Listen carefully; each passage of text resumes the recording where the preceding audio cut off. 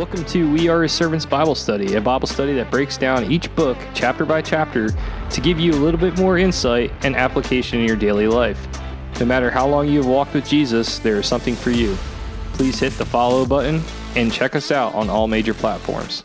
Now to the show.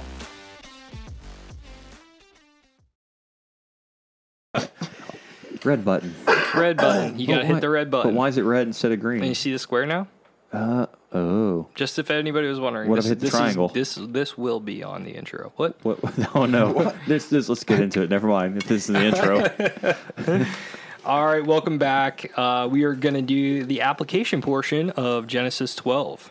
So just a quick recap. God tells Abram to leave for Haran. He moves out, ends up hitting Canaan. And at Canaan, God says, hey, this is it. He builds this altar for God, puts the offerings on it. Famine hits. They move to Egypt. Once they get to Egypt, Abram basically gives his wife up to the Pharaoh in a weird way. And Sarai and the Pharaoh, basically the Pharaoh's household gets sick because God gives them a disease. They all get kicked out of Egypt, and Abram, his wife, and Lot all move back to Canaan. So, right. The application that I got out of it, and I'm interested to hear what you boys think about it, but trust and obey, and not allowing your own personal opinion affect what God has for you. So we see Abram move out and get to a certain point, and I don't know if it just wasn't good enough, or he didn't trust God that God would continue providing. Like, God has already given him like a 7 things that I'm going to give you, and the famine hit, so we know he's probably sat there for a little bit because the crops were going, things were happening enough for him to see an effect of a famine. It's not like he just showed up and then was like, oh, there's a famine here, I gotta go. Yeah. There was a trust issue in what God already promised him. And I think today as men, we have that trust issue of, will God provide? Is this my doing, or is this what God really wants me to do? And so he moves out and then gets to a point where, God didn't tell him to go to Egypt, just like he doesn't tell us to waver from what he already promised us.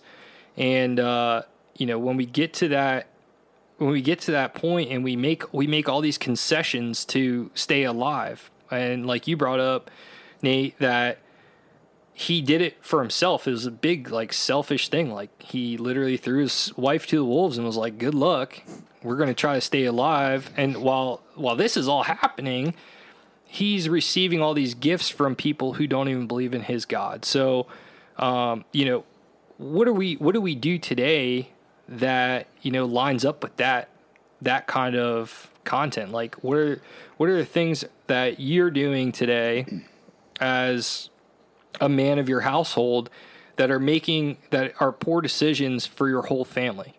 Well, I think as men, we try to fix things. We always try to do something. So maybe he's sitting here in this famine. He's like, well, I got to do something. I got to go somewhere.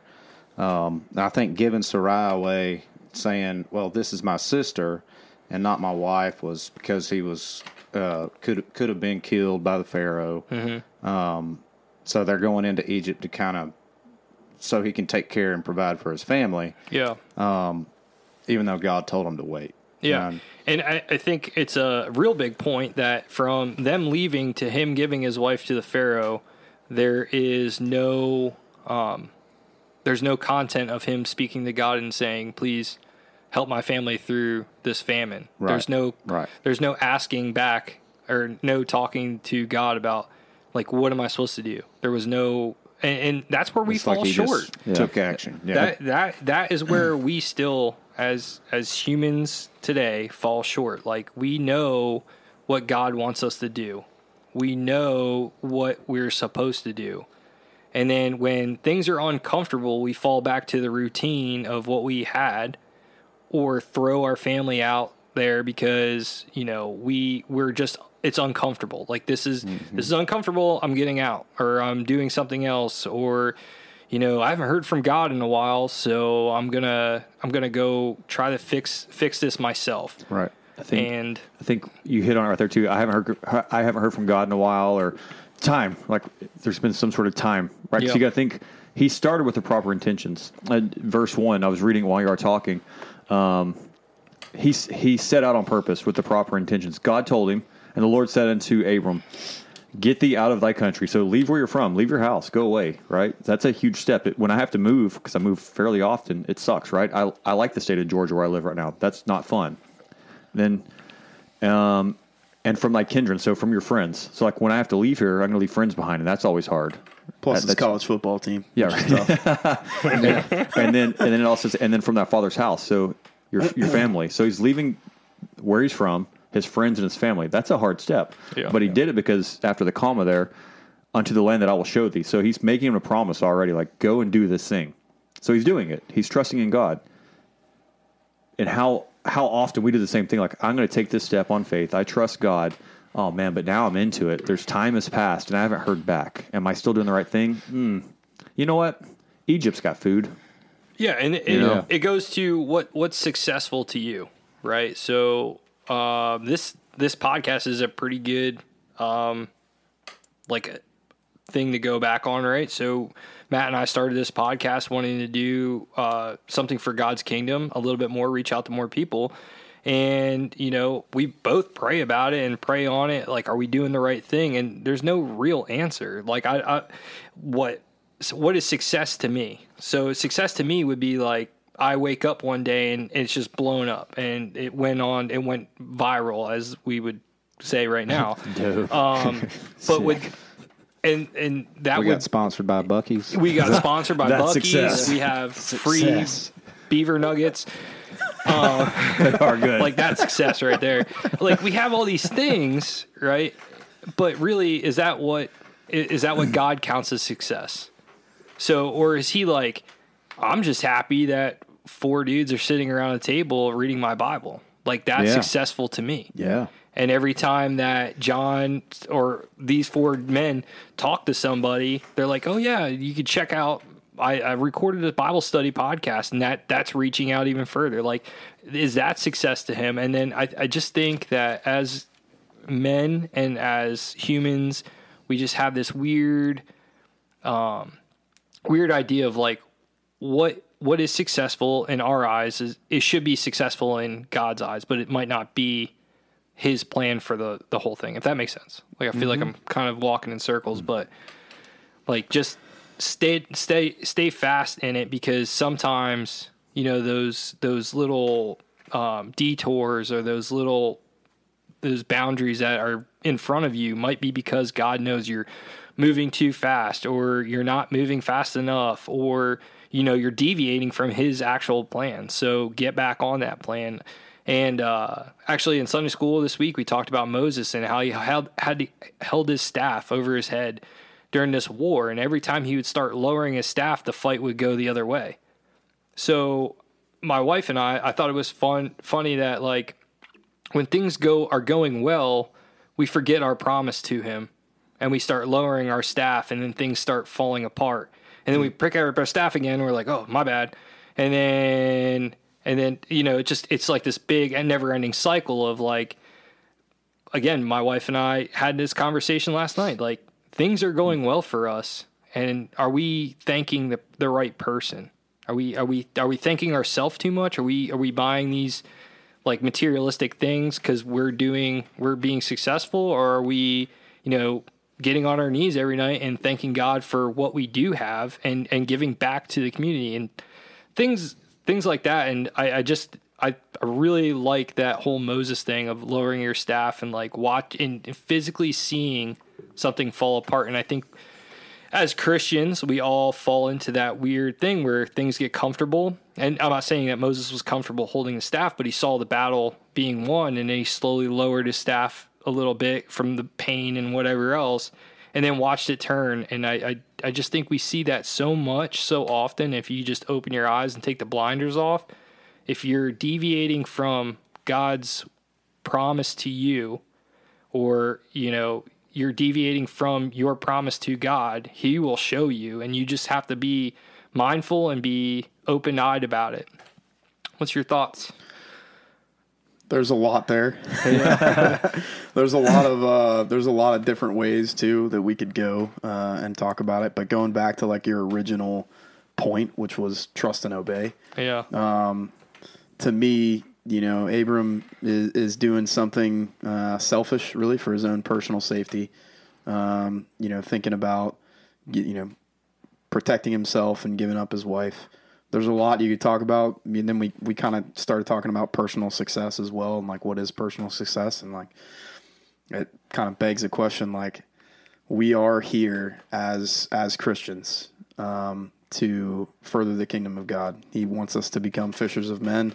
Mm-hmm. So personal success, like to me, you got 4 guys that are really just having a conversation and trying to think deeply and trying to apply God's word to our lives, getting into that. To me, we're fulfilling that promise, like making fishers of men. And hopefully there people out there that are going to listen and take into some of the lessons that we're talking about and some of the practical applications of like something that happened thousands of years ago to right now in 2022. There's so many paths you could go, but I hit on that, like trust and obey. And just getting back to that and how important it is, because every day we're going to fall short. Yeah. On a daily basis and all day. And that's not just like 3 or 4 times a day. Like we're continually, falling short. Yep. And yet God continues to bless us. So he let Abram keep the blessings that he got from Pharaoh, right? He got to keep the livestock, all the rest of this stuff. And most God importantly, he gave him those seven things and didn't say, "Hey, you just messed up. I'm taking that back." Yeah. So right. I mean, not to say delayed. That like it's not to say like we're, hey, we're going to fall short, but we're still going to get blessings. That's not what I'm getting at. Right. What I'm really getting at is we need to continually seek him. That's really the key. Mm-hmm. Continually seek him and continually trust and obey. Perseverance is key to that. Like we have to continue to persevere. Yes, Lord, I know I'm going to fall short, but continue to guide me. And if you're praying and you're reading God's word consistently, he's going to bless you.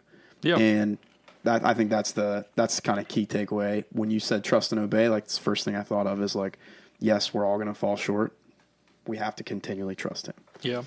I think obey of trust and obey. I think the obey portion is like huge because you don't have to, because you could always think, oh, is that really what God wants me to do? And I'm just being real, not like if you want a theologian, go to some other podcast. But if trusting is like you could think like, oh, hey, maybe God did say that, but when you got to trust that is something that he would want you to do. Pray about it. And that's how you find your, like, what I call the billboards, like the, hey, stupid, this is what I want you to do. I get those all the time.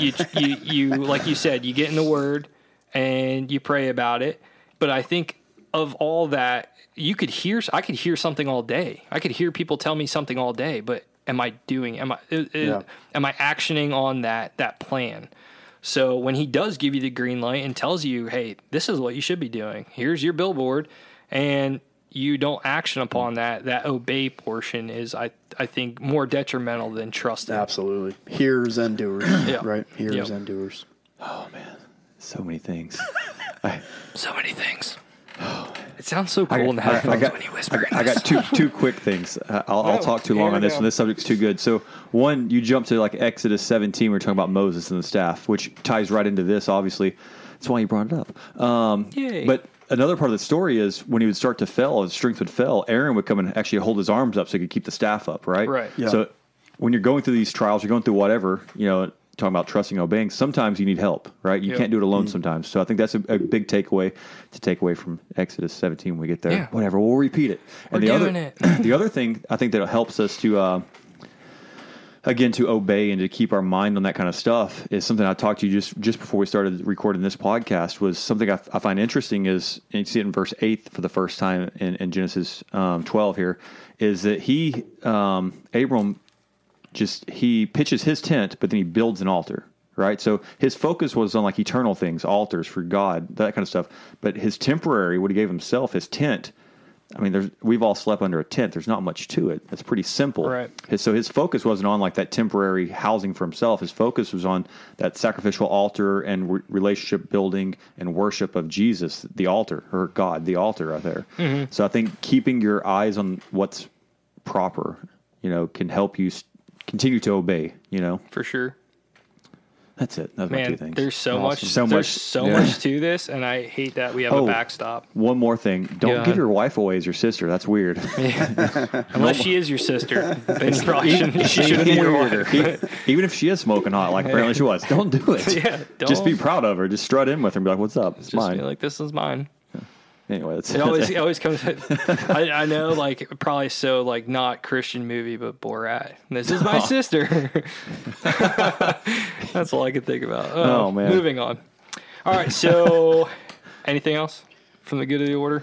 Oh man, I have a lot of other things to tie into from chapter 11 for stuff, but we'll save those. We can get them. Yeah, I mean like you were saying, chapter 12 is kind of like God's plan for Abram, and then I think 11 was man's plan. Man's plan. Yeah, so 11 was basically man's plan to get to God, and 12 is God's plan for man. Yeah. I think that's the fastest way to say that. Cool. Mm-hmm. That's good. I like That's it. Good. Say that 5 times fast. I can't even say it again. Not even one more time. Yes. All right. So, appreciate everybody listening. Yeah. We'll see you guys tomorrow. Chapter 13. Chapter 13. That's me. Yeah. What day is that going to be? Wednesday. Wednesday. Yeah. I thought today. Okay, whatever. Trust the calendar. Trust the calendar. All right. Thanks for coming. Bye. Bye. Bucky's bye. Hey, everybody. Thanks for listening. It is John, Matt, and Nick. Our thing and our big takeaway from everything that we're doing right now is to help you find Christ. Without him, we would be nothing, and this podcast would be nothing. In Romans 10:13.